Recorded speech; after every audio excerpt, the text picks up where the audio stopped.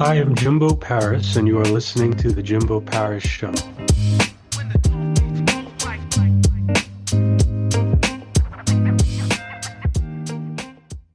Right now we have Pete Bombaci coming up right now. How's it going, Pete? I'm good, Jimbo. How are you, my friend? Well. So this is about you now. So can you please begin by giving me sort of a brief summary of who you are, what you're about, and what your message is? Well, first off, Jimbo, it's great to be a part of your show, and thank you for giving us an opportunity to spread the message a little bit further. You know, I founded the GenWell Project back in 2016. Our mission is to make the world a happier and healthier place by educating people about the importance of face-to-face social connection as a proactive step that we can all take for our health, for our happiness, and our longevity, and not only for our own health, but for the people that we connect with. We educate, we empower, and we catalyze people to take action at a time when now, as we live through the global pandemic, we need to recognize that human connection is more important for our health than smoking, obesity, and high blood pressure. It's a really important factor that most of us were never educated on. And we want to start spreading this message as quickly as possible so each of us can play a role in helping create a more connected society. What was the story about how you became motivated to start this GenWell project? What were the stepping stones you had to go through in order to get to this point now? Yeah, thanks for asking. Obviously, you've done your research. So back in 2003, there was a blackout on the eastern seaboard of North America, and 50 million people went without power for 2 to 7 days. I worked in Toronto at the time. I worked for a beer company out by the airport, probably an hour away from my home. Well, that drive home that day took about 3 hours, and the drive or the transit home for everybody took much longer than possible. And what you saw during that time was the beauty of the human species. You know, people picking up people on corners, people directing traffic, people handing out water, people doing all the good things that we do in times of crisis, no different than we've seen through the global pandemic. But that evening, after we all got home and checked on our loved ones, I went to a friend's house for a barbecue. And at about 9 o'clock at night, it was, August 13th, 4:10 in the afternoon was the blackout. But later that evening, it was a beautiful night. And I was at a friend's barbecue, went out on the front porch at 9 o'clock. And the street was packed. And I thought to myself, isn't this beautiful that, all these people are out here connecting with each other because they know each other. So, being the inquisitive person that I am, I walked out on the street. I spoke to everybody and was like, hey, this is awesome. You guys all know each other. And they all looked at me with a big stunning stare and said, no, we don't. And that night stuck with me for a long time, Jimbo. It was kind of like, wow, that's amazing. So if we actually turn off all the distractions that we have in our lives, including work, including technology, including all the things that keep us tied up in our lives, people actually do what Maslow told us back in 1943 as a human innate need. We need to connect. We're as a species, we need human interaction. And so I thought to myself, well, if that's what it took, I can't get the power companies to turn off the power a couple times a year, but I can give people an excuse. And that's what the GenWell Project was about. We wanted to educate people. We wanted to empower. And then a couple times a year, we wanted to catalyze people to take action on weekends when we identified when people need human connection most, seasonal transitions, and that if we could actually give you permission and give you an excuse to do it, we believe we can actually get people to take more action and build that happier, more healthy, connected society that makes everybody thrive a little bit more. And we talk about the importance of human connection. Why do you believe some people refuse to value it? And why do you think there's such a problem with that, especially during COVID times? Yeah, it's a really great question. I can tell you back in 2016, when I launched the movement and the mission and the message, many of the people that I spoke to looked at me, inquisitively kind of going, what are you talking about? But the pandemic has really awoken us all to the importance of human connection. And the reason why I believe most of us don't get it or didn't get it. And still, I'd say more than half, certainly the majority of people still don't fully understand how important human connection is for our health, our happiness, and our longevity, is because in Canada, and I know in the U.S., you've had physical activity programs in schools. So we've been educating people for, in Canada, It's about 50 years. I think there's been a program since the 80s in the US for physical activity. We've all heard about eating well, a balanced meal, fruit and vegetables. So those are things that we now take for granted, but it took years of reminding us in schools and on ad campaigns and different things to get us to take this stuff seriously.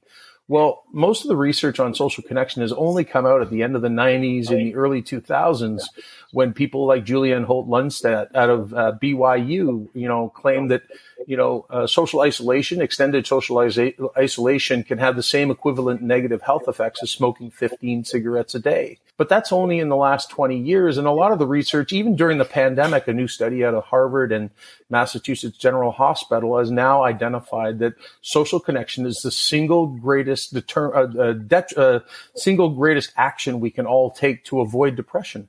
This information and the studies are just starting to really build upon each other. So it's not a surprise that not only do we as the general population know about the importance of social connection, but I would argue that there's people in the medical community, there's people in the psychology community that are coaching other people that may not be fully aware. So now is the time to start introducing this message in schools, in businesses, and in community groups in order to help people better understand this so that we can all take a step to build greater healthy connection habits for ourselves, but maybe even more importantly, to be more conscious and think about the people around us who would benefit as well. And how do you think the social situations differ between schools, businesses, and communities? Well, the impact of social isolation will be different depending on the age group that people have. But the information on what we need to do, how we might do it, are pretty consistent. At the end of the day, hey, we want to help you build a bridge and create a connection. We want to give you the confidence to go first. We want to have the confidence to break down barriers and say to somebody, we just did a national survey up in Canada. And I think one of the greatest insights for me was the fact that a person who speaks to strangers at least once a week is 3 times as likely to be happy. Well, what have we been told our whole lives, Jimbo? We've been told not to talk to strangers. And now we also know that 90% of the time when we talk to strangers, it ends up in a positive experience for both you and for the stranger. So all the research would suggest to us that we should be talking to strangers. Well, if we can educate young people on these, instead of making fun of their parents who talk to every person who goes by, whether it's at the grocery store, whether it's at the corner store or wherever, the reality is if we start empowering people with the information that can help them make better choices in regards to their social interactions with other people, maybe we'll have people put less time into this thing. And especially when you're walking along the street, rather than doing this so that I can't build a connection with you. And it is those casual collisions that we have each and every day. It's not just the deep, meaningful ones, but it's the ones when you're at the coffee shop and you see somebody you see every day at the same time because you're in that routine. All those things are really important to making us feel happier, healthier, a better sense of belonging, and a better sense of community and connectedness. And so whether it's young people and educating them so that they can do it when they're in school and build stronger friendships along their journey, whether it's educating people in the workplace about the benefits of a more connected workplace, or maybe on the other side of that, it's actually about educating employees to say, hey, we as an employer want to make sure that you're building happy and healthy relationships outside of the workplace.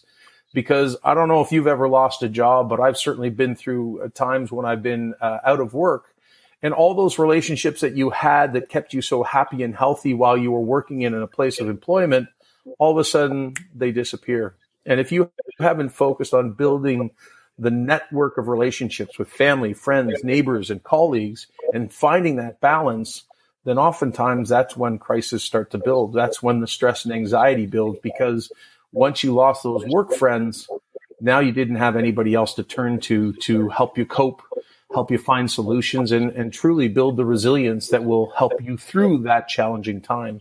And so that's what we're trying to do in all those areas. We want to help people, educate them, and get them started building the connections before they lose the job, before they fail the class, before they fail an exam, before, they become elderly and maybe lose some family, people pass away, friends, they move, all these different facets in life, all these transitions in our life require us to build relationships for different reasons. But at the fundamental level, we're all just trying to educate people on the simple thing about talking to other people, investing time to build relationships. And how we do that are probably not much different for anybody. It's sharing gratitude. It's acts of kindness. It's, saying hi to a stranger, starting up a conversation, and giving some people tips and tools and ideas on how they can get started on doing that today. You mentioned educating the public. When it comes to technology, when you showed your phone there, you brought up some really interesting points, because how I'm seeing it is, has technology helped with human communication because it's so convenient, or has it sort of worked against us? And how do you think technology worked or played a part before COVID, during COVID, and after COVID? It's such a great one. Early on, a lot of people said, Pete, I'm assuming the Genwell approach is an anti-technology campaign. And I said, by no means. Technology has so much to offer us, to your point. From education, from connecting people in remote communities, to speeding up our lives. Frankly, when technology, and you think of the iPhone, it's really 2005. The rollout of smart technology really put the power in our own hands. But early on, most people never recognized about something like a Twitter or an Instagram or a Facebook, and how we might end up spending days or hours, scrolling passively through, watching other people live human highlight reels. And nobody probably thought about the emotional impact and the time distraction that might do. But if we look at the pandemic, look at the beauty of what you and I are doing right now. Look at the opportunity to connect with people around the world. I had an interview with Australia, and I'm up in Toronto, Canada, and I had an interview in Australia, and you're in the U.S., but I'm not even sure exactly where you are. Where are you, Jimbo? Baltimore now. Baltimore. That's amazing. So here we are having this. So isn't this the beauty of technology? Obviously a lot of businesses have had to work through technology. So that's a beautiful thing. Seniors have been able to connect through technology. But let's remember this, is technology can only do so much. Technology can't replace a hug, a high five, a fist pump. They can't replace the emotional connection that people have when they're in a meaningful, deep conversation about something that they're both passionately caring about. And that could be in the workplace. That could be in the home. That could be in the community. This is how we bring people together. At the end of this call, I'm in a basement here. You're in your office. When I turn this screen off, I'm going to be alone in this basement. So for a bit, I can feel like I'm connected to you, and we can certainly share this important message. But at the end of the day, we all need to recognize we have to get out and get connected again. And that's a broad spectrum. For some people, getting connected again post-pandemic may mean having a coffee with one person, because for some people, that may be a massive step. And for other people, they want to get back to the big party. They want to get back to the backyard party, the street party, or head back to the bar. And nobody's wrong and nobody's right. What we do know is people need human connection more than ever before. Here are the facts, Jimbo. Single largest indicator of happiness in our life, human connection. Reduces anxiety and depression, which, as we all know, through the pandemic has been growing dramatically. Increases empathy, compassion, and resilience, something that I think the world could use a heck of a lot more. And if you want to build bridges with other communities, if you want people to understand and be more empathetic and compassionate, the greatest way is to actually experience people firsthand and having conversations and connections, and can increase your chances of living longer by up to 50%. And the crazy part to me, Jimbo, is that nobody knows this stuff. There might be the 1% or the 2% who are reading the psychology books or took, psychology in third year. But at the end of the day, the average person out there who's probably struggling to get by doesn't recognize that, yes, going for a walk might be good. Yes, eating better might be good, doing some mindfulness practices. But the greatest thing that they can probably do for their own health, their happiness, and for the health and happiness of the people around them is have a conversation with somebody so that they can get outside of their own head and actually get into a conversation about something that takes their mind off of that. And even if it is about the subject that's creating the stress and anxiety in their life, they might be able to talk about it, work their way through it, cope with it right now, find the solutions. And as I said earlier, build the resilience that will get them to the other side of it. Because, and I love this line once I heard, we're all 100% for getting through the things that we thought were going to kill us. But when we get inside our own heads, we don't tend to be kind to ourselves. And so, getting out of our own heads and getting into a conversation like this, this is what makes us, become stronger, more resilient, and keeps us happy and healthy. So do you believe anything can ever substitute for human interaction? People will say, oh, you need this, you need this. Do you think anything at all? You mentioned mindfulness, you mentioned all kinds of things. Do you think anything could substitute for that ever? I think things can substitute short term, but nothing can substitute permanently for human interaction. Okay, very good statement. I'll even build on that. I'll even build on that, Jimbo. Part of the inspiration behind this was my mom was from a little town in Northern Ireland and lived through the Second World War. And, in times of crisis, which, this is probably the biggest crisis that I've lived through, the global pandemic, because I haven't lived through a war, at least that I've had to be conscious of or lived through. And what my mom used to always tell me was that during the war, unfortunately, their town was on the route back home from London when they'd be dropping extra bombs so they can get back to Germany. And so what would they do? The sirens would go and all the people would run out to the fields. And so in times of crisis, they all came together. They ran to the fields. And after the bombs dropped, they came back to their homes. And what did they all do? They gathered as a community. They hugged it out. They said, hey, I got you. I'm here. You're okay. We're okay. We made it through another time. And I think that's the thing that's creating the greatest anxiety and stress in people's lives right now, is at a time when we're in crisis. The pandemic has put us all through in some way, shape, or form. The world is different for all of us. It could be your kids, it could be a job, it could be where you live, it could be, lots of different challenges that people have faced. And at a time when we need human connection more, when we need that hug, when we need that support, when we need that belief that people are around us to help us through these greatest challenges of our lives, guess what we can't do? And I can think of the number of times I've walked my dog early in the morning, and rather than having that person coming towards me say hello and how you doing with a smile, he crosses the street and walks on the other side of the street because he's worried about COVID. And so you wonder why this is having such a negative and dramatic impact on our health, our happiness, and so much else in our lives. I think that's really what's happening. So the answer is no, I don't think anything can replace human connection in the long run. All right. And when it comes to building and growing your business, what types of obstacles did you have to deal with, and how did you overcome them? And did human connection ever play a role in any of this, which it probably did, judging by your last answer?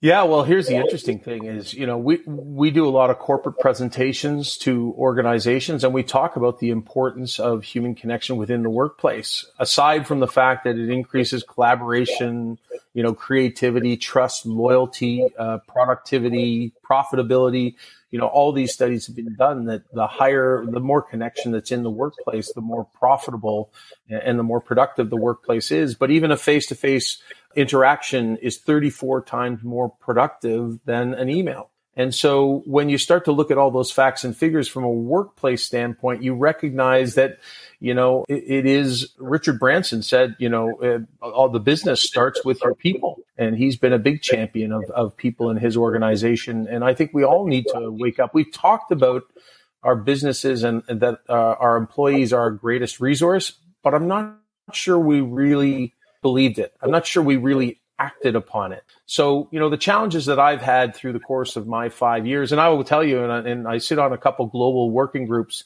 with all the major campaigns around the world, the campaign to end loneliness in the UK, the coalition to end isolation and loneliness in the US, as well as ending loneliness together in Australia.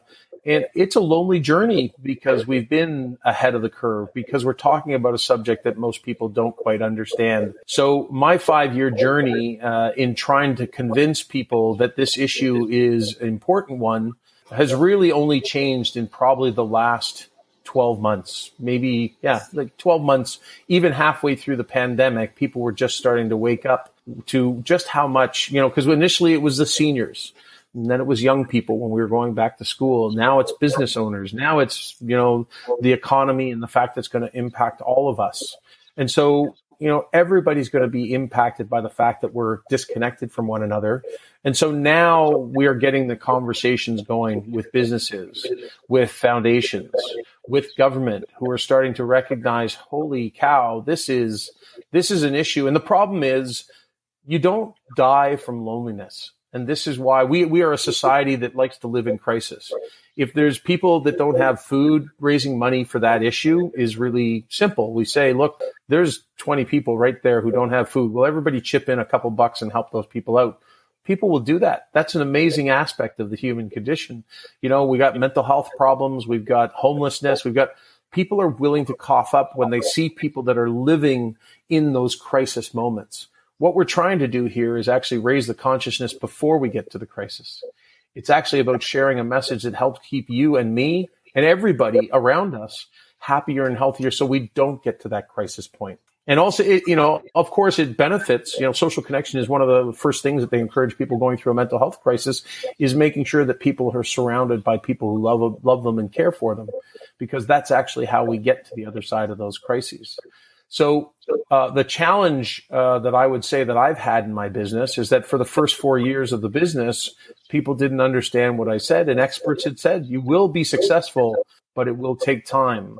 And so we are only now starting to get into the types of conversations that I believe will see the growth, both from a sustainability standpoint, but also from the impact in getting people to put up their hand and say, I want to be part of the solution. And that's what we have on our website at genwellproject.org. Anybody can go over, sign up to be a part of the solution to this disconnected world that we find ourselves in, because every one of us can play a role in making the world a more connected place. Speaking of a connected place, you mentioned not-for-profits. And how does running a nonprofit sort of differ in the way you run one? Because, it could be a very lucrative thing, especially with IRS, taxes, your goal, and on top of that, your message. The money just doesn't come streaming in. You have to actually show something, so it can get very complicated. How did that work out for you? Because that must have been a very interesting situation. Yeah, you know what? I'll step back about a decade, and I had the opportunity to lead a campaign called Movember. And I'm not sure if you're familiar with it. It's a men's health movement that gets men to grow mustaches for the month of November. There's a big organization in the US. I was leading Canada, and it's originally from Australia. And the approach I would talk about in running a not-for-profit or a charity is I look at this, and I look at the entire GenWell movement as I spent 20 years in the beverage alcohol industry as well. I look at this as a sales and marketing job. My job is to build a brand that helps people understand the message that we're trying to put out there. That is what will get people to change their habits. I don't think of this as a charity. I don't think of this as a traditional fundraising movement where I want to send out a monthly newsletter to you and say, hey, Jimbo, read my newsletter, make a donation. I want you to believe. I want you to find out about what we're trying to do, and I want you to buy in, and I want you to say, how can I help? Instead of having to be, kind of railroaded into making a donation. And so I think that's the difference, is I want to be a compelling movement that is a not-for-profit, but who wants to take the approach from a business standpoint, from a sales and marketing standpoint, to build an incredible brand that people want to be associated with, who are willing to put their hand up and say, I will be part of the solution, and will proudly wear our gear, proudly fly our flag, proudly share our messages, because that's the type of community that big and successful brands build, is one where they have a lot of followers who believe in what they're doing. And how did you get your followers to believe in what you were doing? And why do you value that? Yeah, great question. Here's how, and actually I'll even say that there's been a shift recently, and there's been a shift in me as a human being. When I started this movement 5 years ago, Jimbo, I thought I started this movement to help others.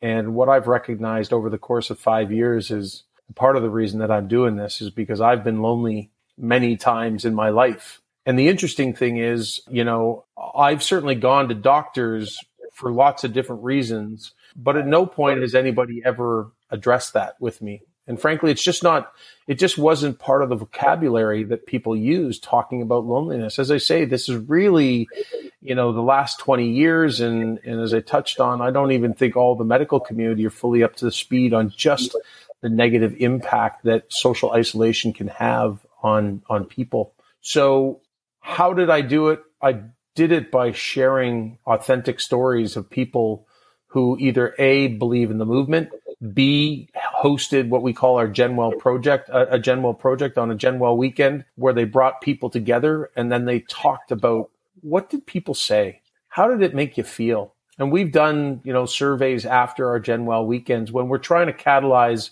people around the world to get connected on a particular weekend, one in the spring and one in the fall. And the response we get is, almost unanimous that everybody had a great time doing it as the host. Number two, they heard nothing but positive stories, a lot of things like, hey, how come it took so long? Or can we do it again soon? Or who's going to do it next? And we've all experienced this in our lives where, you haven't seen a bunch of people in a long time. It could be friends. It could be family. It could be neighbors. It could be an old sports team. It could be your high school buddies. It could be university friends. The reality is we all want to connect. We have a human innate need to do it. And what it takes is just a catalyst. This is the whole movement is it just takes somebody to press that button and say, hey guys, or hey girls, or hey community, you want to get together? And post-pandemic and even before the pandemic, we were living in the most fast-paced, distracted, and pressure-filled world in history. And people weren't making the time to connect with the people who make them happier and healthier and actually make life worth living. The moments that we're going to think about when we're on our deathbed are not the ones when you got the pay raise. They're going to be the ones that you spent with your family, your friends, your neighbors, your colleagues, and you had great moments of life. And so we've built our community by being authentic and sharing a story that, and I wouldn't even say that we have a big community yet. I think we're just on the brink of building that community. And thank you again to you for the opportunity to share this with your community. This message affects all of us. Human connection transcends every illness, every cause, and every crisis. No matter what we're facing right now, the greatest thing we can all do is have a conversation with a friend, find somebody. And if you're in crisis, pick up the hotline, pick up a phone and call a hotline or go seek support from a professional, because there's a long way between needing that crisis and when we're in a good place. And we want to help people stay here because, to me, the definition of insanity is no longer doing the same thing over and over and getting the same outcome. The definition of insanity is waiting until people are sick before we try to help them. And you mentioned authenticity before. Pete, why do you value authenticity? Because that seemed to have been the small moving point. And the reason I'm asking this as well is because this can also fall into maybe a lot of the skills you've learned when interacting with people, because maybe people aren't communicating because they don't have certain qualities that you have. So can you sort of elaborate on a lot of that too? I think authenticity is going to be the word of the next decade. And it's actually, for many people, it's already been a really important word. And when I say that, I mean for brands, businesses, leaders, communities, political leaders. We need more authenticity in the world. We need more vulnerability in the world so that people realize that, behind the facade that many of us are putting out there, especially when we look at the curated lives that we see on social media, it creates the pressure and the stress that many people struggle with. So authenticity for me is important for GenWell, but authenticity is about allowing people to be themselves, to let down the facade and reduce the pressure to be something that people aren't. I was in the corporate world for 20 years, Jimbo, and it was only at the end of it and getting the opportunity to go and run a charity that I realized that I wasn't really a corporate guy. I'm a guy who needs to wake up every day and feel like that I'm helping people. And selling widgets is not my thing. I want to, yes, I need to make a living. We all have, financial needs that we need to cover. But once you recognize who we really are and we give people the opportunity to be that person, I think that authenticity actually creates happier and healthier human beings. And again, I think the Gen Well project and the conversations that we have help people discover who that authentic person is. Because I jokingly say, Jimbo, sometimes that there's a blog I want to write, and it's called The Race. And the race is what I got into from high school. I was told I was supposed to go to university. After university, I was supposed to get a job. I was supposed to get a job, and then I was supposed to make this much money. And then from that, I was supposed to get a promotion and make more money. And then from there, I was supposed to get 3 more promotions, make more money. And, it was just, there was never a stop to it.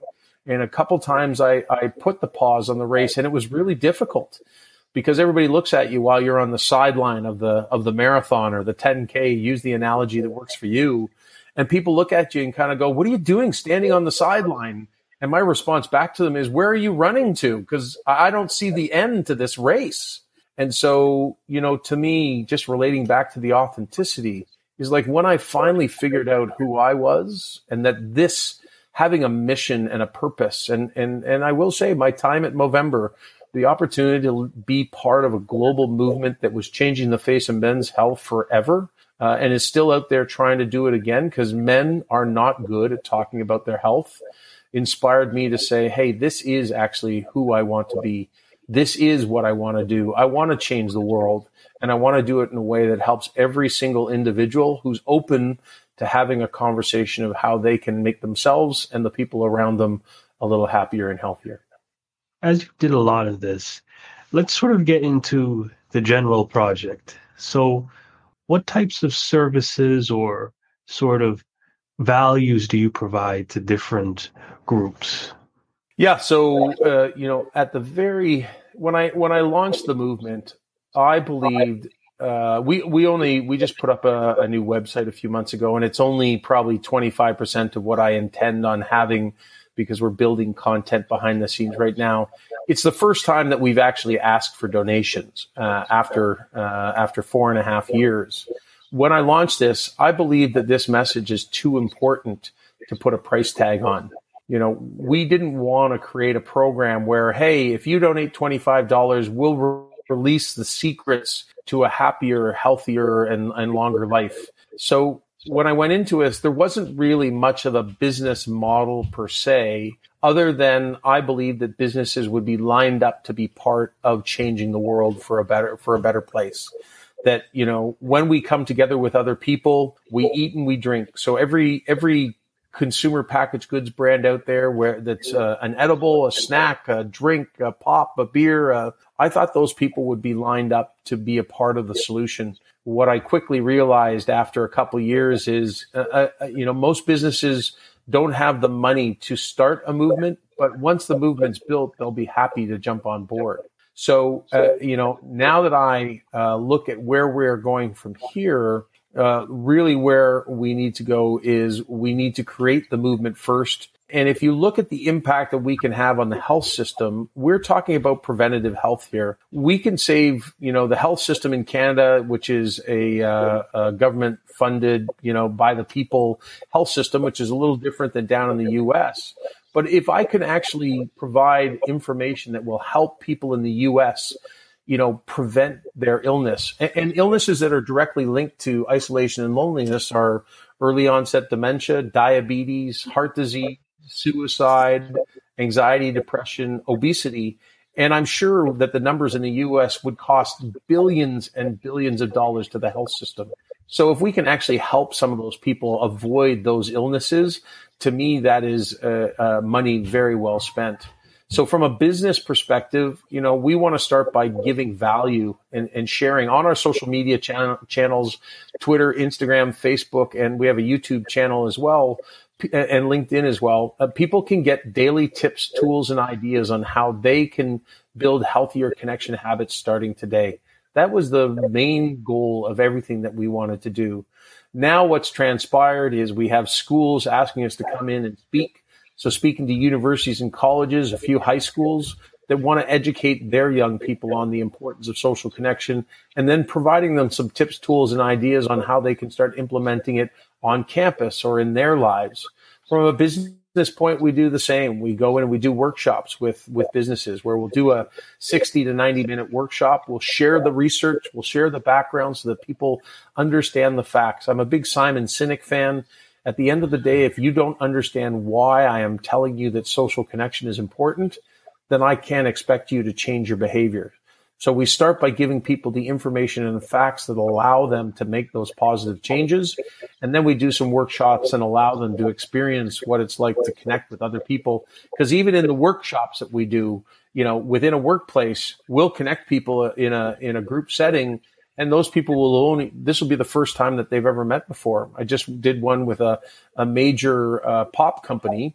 And, the funny thing was people that got connected as a result of that conversation in that workshop had never spoken before, and yet they were in the same company. So again, back to the idea of being a catalyst, that's what we're trying to do everywhere we go. We want to educate you. We want to empower you to take action yourself. And then at least a few times a year, we want to be the catalyst that actually gets you to do it if you're struggling to do it on your own.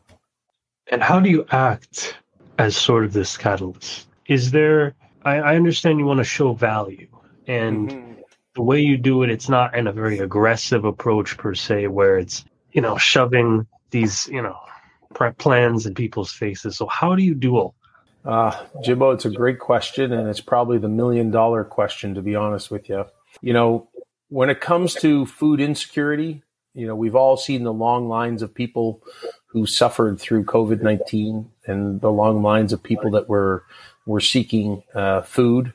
And that's an easy picture for people to understand. Nobody wants to see lineups of cars in parking lots waiting an hour or 2 hours to go get their food. When we see people struggling on the street, whether it's a mental health or a homeless issue, those are easy things to sell. As I mentioned earlier, the crisis is a tough sell. The challenge with what we're trying to do is nobody dies of homelessness, of loneliness.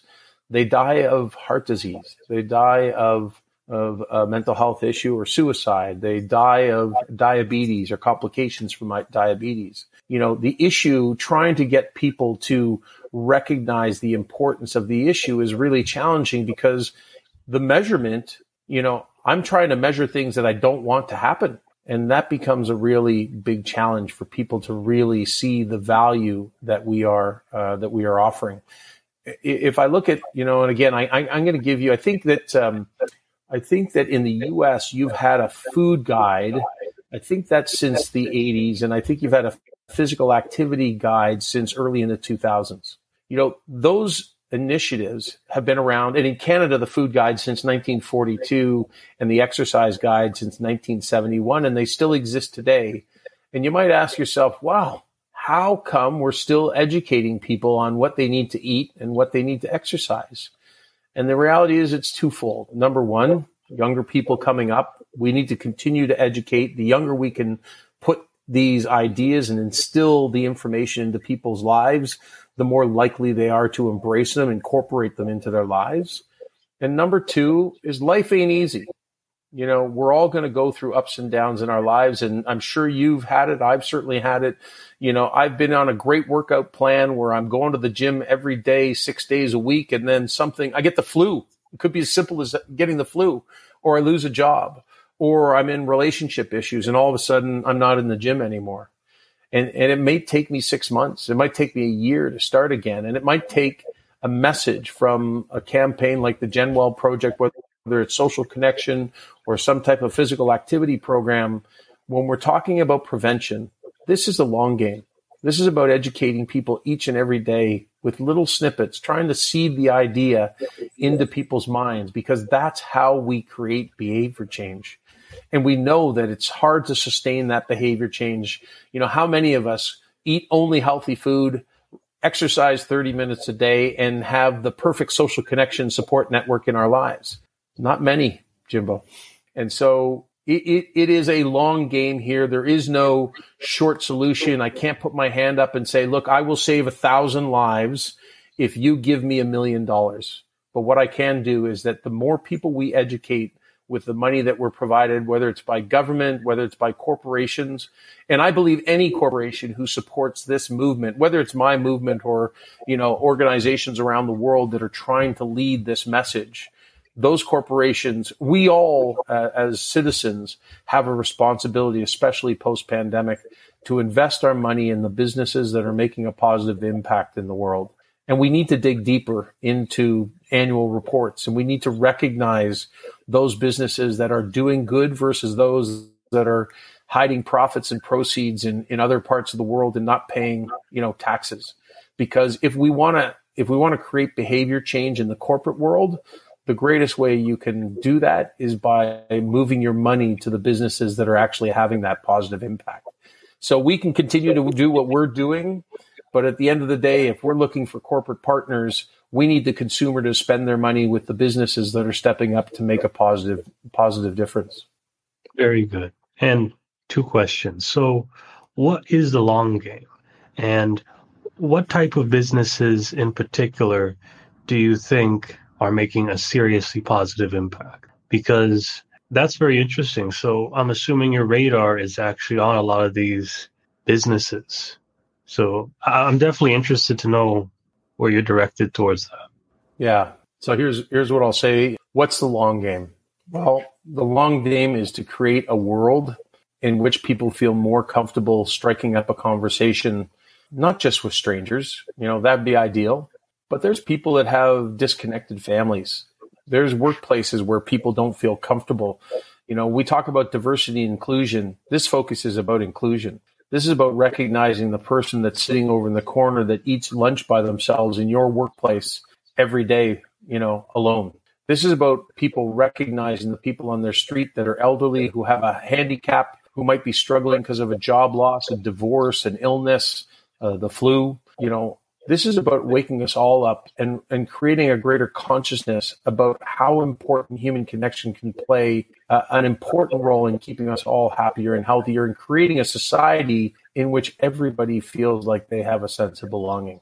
So the long game is making people feel more comfortable to connect, understand why connection is important, and then getting them to do it. Because if we can actually inspire that in Canada, in the US, and around the world, then I actually believe we can overcome some of the challenges that we face as a society today. And then when you talk about the businesses, who are the businesses that, to me are the perfect fit for what we're doing? First and foremost, I think of insurance companies.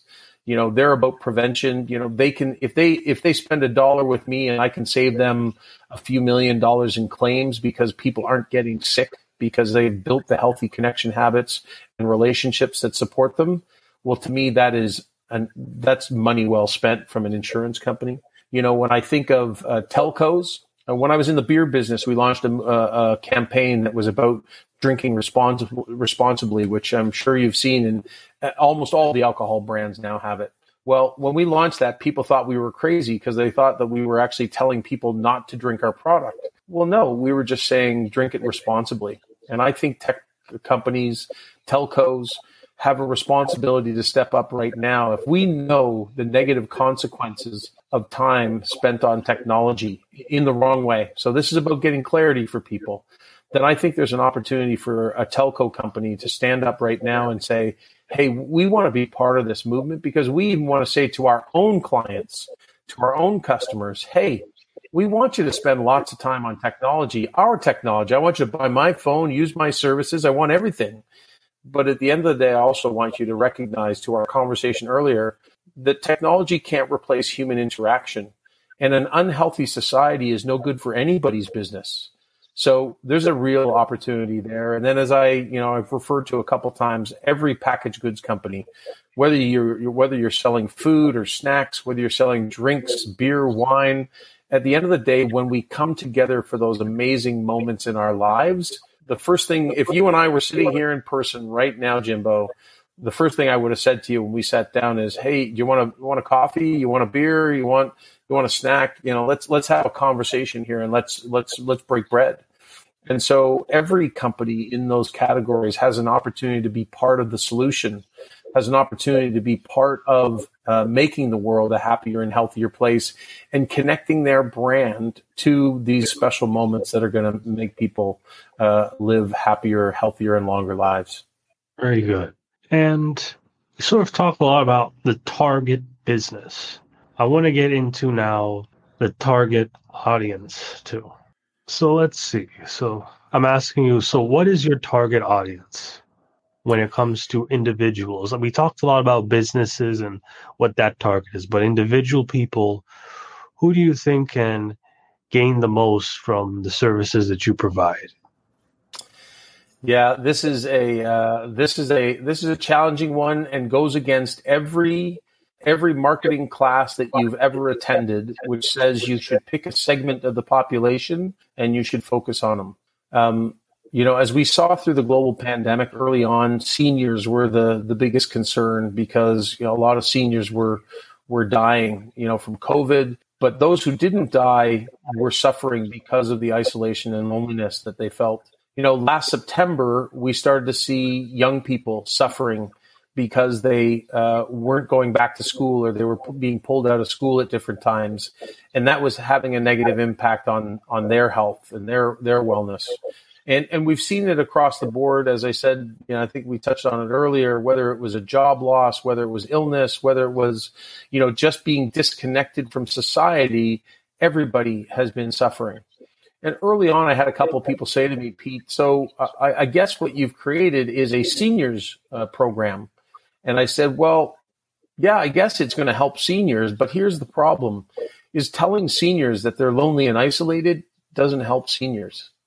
Actually, what we need to do is educate the rest of the population to let them know that our seniors are lonely and isolated so that you and I might make a little more time in our days or in our calendars, in our schedules, to go and see those seniors, to go see that elderly neighbor that lives beside you, to go and see your mom and dad or your grandparents, or to go see somebody else's. I have one situation where a friend, because they know about the Genwell project, called me up and said, hey, would you go see my mom because they live out of town? And I said, I'd be happy to. What does she like? What does she take in her coffee? What kind of muffins does she like? Because if we all could be a little more conscious of the impact, just how powerful that connection could be if we actually went and did that for, elderly people or a young person who's struggling with, addiction to technology and spending too much time on technology. What about going up to a neighbor's house and saying, hey, do you mind if Jimmy comes out and shoots some hoop? We got the boys up the street. We're going to go out and play some basketball. All these things can go a long way to helping people feel more connected, whether they're young, whether they're old, or whether they're just people that are struggling with the other challenges that are going to come out of the global pandemic. What is one piece of advice you would give to yourself if you had to go on and redo this journey again? I'm just telling my wife to turn off all tech to see if we can speed up the internet here. My one piece of advice, and if I was going to give it to myself, is to be honest with you, I would have waited another 2 or 3 years, because the first 2 or 3 years were a real challenge and had me, to be honest, questioning whether the knowledge that I had and the information that I was sharing, was I the only one who saw it? And to be honest with you, I had a conversation with Julianne Holt-Lundstad, that researcher that I mentioned before, who is, as far as I'm concerned, one of the global leaders in this space. And I sense that she felt the same way, which is, it's been about a decade since she highlighted that the negative consequences are the equivalent of smoking 15 cigarettes a day. But it took 10 years for people to actually understand and do something about it.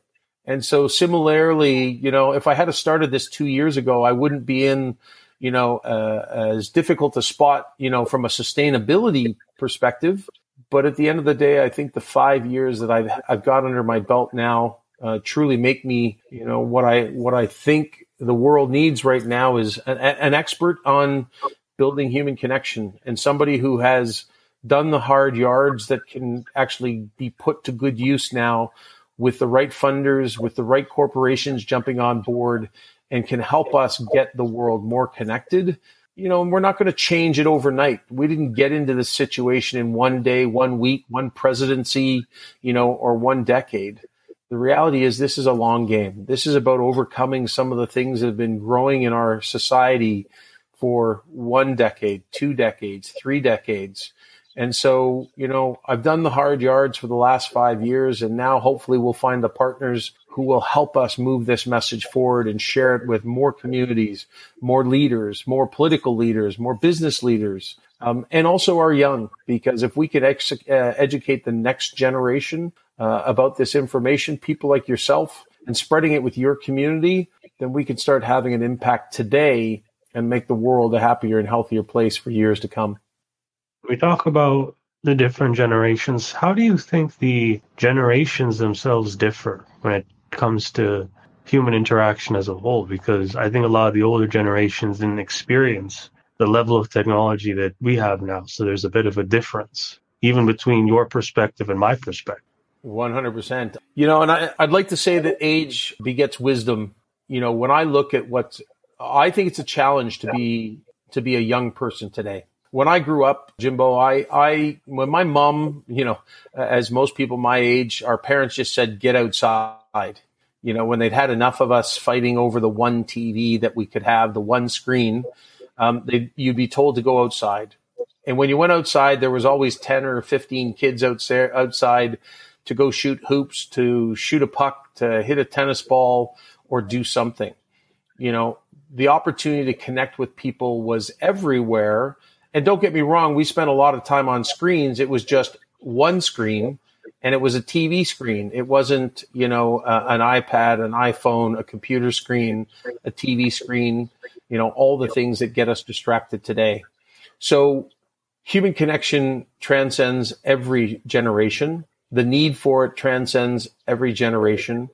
But the challenges that I faced when I was young to make it happen were far fewer than the challenges that young people face today. And as I touched on earlier, none of us were ever educated on this. Very few of us. If you were lucky, you grew up in a family who really valued human interaction and valued the relationships that we would build, and maybe educated your young on, hey, you see these people here, whether it's your family or your close friends, the people that you call uncle that aren't really your uncle, but they're really close to your family. These are the people you'll count on your whole life. And these are the people you want to step up for. These are the people you want to, give back to, you want to do kind things for, because if you understand that early and you build those relationships, then you will have the resilience that will help you through later life. Because in my generation, the social connection happened a little easier for young people today. Without that education and with the level of distraction that's available to us, and we just listed them off, not only is it the actual tech, the iPad, the phone, it's the number of apps, it's the number of things that are coming out on those items that create the greater level of distraction in our lives. And the pressure, because, social media isn't about just time distraction. It's about the emotional impact that it has on us when we watch people live their human highlight reel and curate only the most perfect lives. And we all know that it's not real. We know that much of it is a facade. But unfortunately, when you're young and you don't have the wisdom, you don't have the time on this earth to really decipher between, what's real, what's fake, what's important, what's not important. Unfortunately, it is having a negative impact on a lot of young people, but I will say it's having a lot of impact on people across all demographics. So I just think that young people, without the knowledge that none of us have, and with the greater distraction and the pressure to fit in right now, there's a lot of heat on young people. And if we can be part of helping people get past that facade, helping people build a healthy connection with a new friend on campus, in your neighborhood, with your next door neighbor, or maybe reconnect with some extended family that you haven't seen in a while, because we tell you why it's important, because we give you an excuse to make it happen. And maybe we give you some suggestions on how you might get it started, even if that relationship is strained, that combination will only lead to better relationships for people. And at the very outset of it, as we touched on at the start, part of this is educating all of us who need it, but there's also the opportunity for everybody else who's in a good place to look around them and say, who would benefit if I reached out and had a conversation with them? So we all are in this together. And if we all step up and do a little bit extra, we launched a campaign called Just One More. If every one of us reached out to just one more person today or this week, I truly believe we can change the world in a very quick pace by getting people more connected, a little more empathetic and compassionate, a little more understanding of the challenges that we all face, and we will make the world a happier and healthier place, one face-to-face conversation at a time. Very good. And why do you believe so strongly that one change can make a difference to the whole big picture of the Genwell project? Well, Jimbo, if I didn't believe that, I wouldn't be sitting here having this conversation with you, because I know that, and I'm forgetting the quote and I'm forgetting the person who said it, but frankly, if it wasn't for one small group of people, making positive change in the world and trying to make positive change in the world, nothing positive would have ever changed. And so, the reality is, it isn't easy to be at the forefront of something that's critically important. It hasn't been always the most enjoyable journey, but I can see the forest through the trees. I can see the light at the end of the tunnel. Even having somebody like you reach out and say, I'd love to talk a little bit more about what you're doing. Everybody who has the opportunity to hear this message, who has an opportunity to now go out and start up a conversation with a family member, a friend, and dialogue about this and say, hey, what do you think about human connection? Do you think it's really that important? Here's what I just heard on this webinar, this podcast. And all of a sudden we start getting people to go, I didn't know that. I'll have to be a little more conscious and intentional about my social connection. So I believe that, you may have seen that there's a video out there of the guy who's dancing at a party. It's a concert out in a farm field. And one guy dances to a tune and nobody dances with him for a couple minutes. Then one person joins him. Then two more people join him. And all of a sudden the entire field is filled with people dancing. Sometimes it takes people to step up and take a few of the hard yards and a couple of hits along the way. But we have volunteers from across our country, from across your country, that are stepping up to be part of the solution here, because I think we all recognize that together we can make the world a happier and healthier place. Very, very good. And Pete, are there any final words you would like to say to the audience to end this off? Yeah, I think it's really simple. Let's all get connected. If each of us opens ourselves up to be a little more authentic and a little more vulnerable, if everyone looks around each other, whether it's a neighbor, a colleague, a friend, a family member, if we all made that little extra effort to connect with one more person, now that you know the facts, now that you know the impact that a single conversation can have, because it can lead to further conversations, it can lead to support, it can lead to change, it can lead to solutions. And at the end of the day, it can lead to a world where people feel like they're part of something more than the lonely and isolated world that many people pre-pandemic felt that they were in. So let's raise the consciousness of all people in Canada, in the US, and around the world, because together we can make the world a happier and healthier place. And I encourage everybody to head on over to genwellproject.org, sign up to get our monthly newsletter, be part of the solution, take the pledge, and let's go make this happen, because there's no time in history that a movement like the Genwell Project and the Human Connection movement has been more appropriate and more needed than at the other end of an 18, 16, 17, wherever we're at now, month lockdown of various types. We need each other more than ever before, and now's the time to make it happen. Right. Thank you again, Pete. This is the Jimbo Paris Show. I'm Jimbo Paris. And yep, that's it. Thank you for listening, guys. Thanks, Jimbo. Thank you for listening to the Jimbo Paris Show.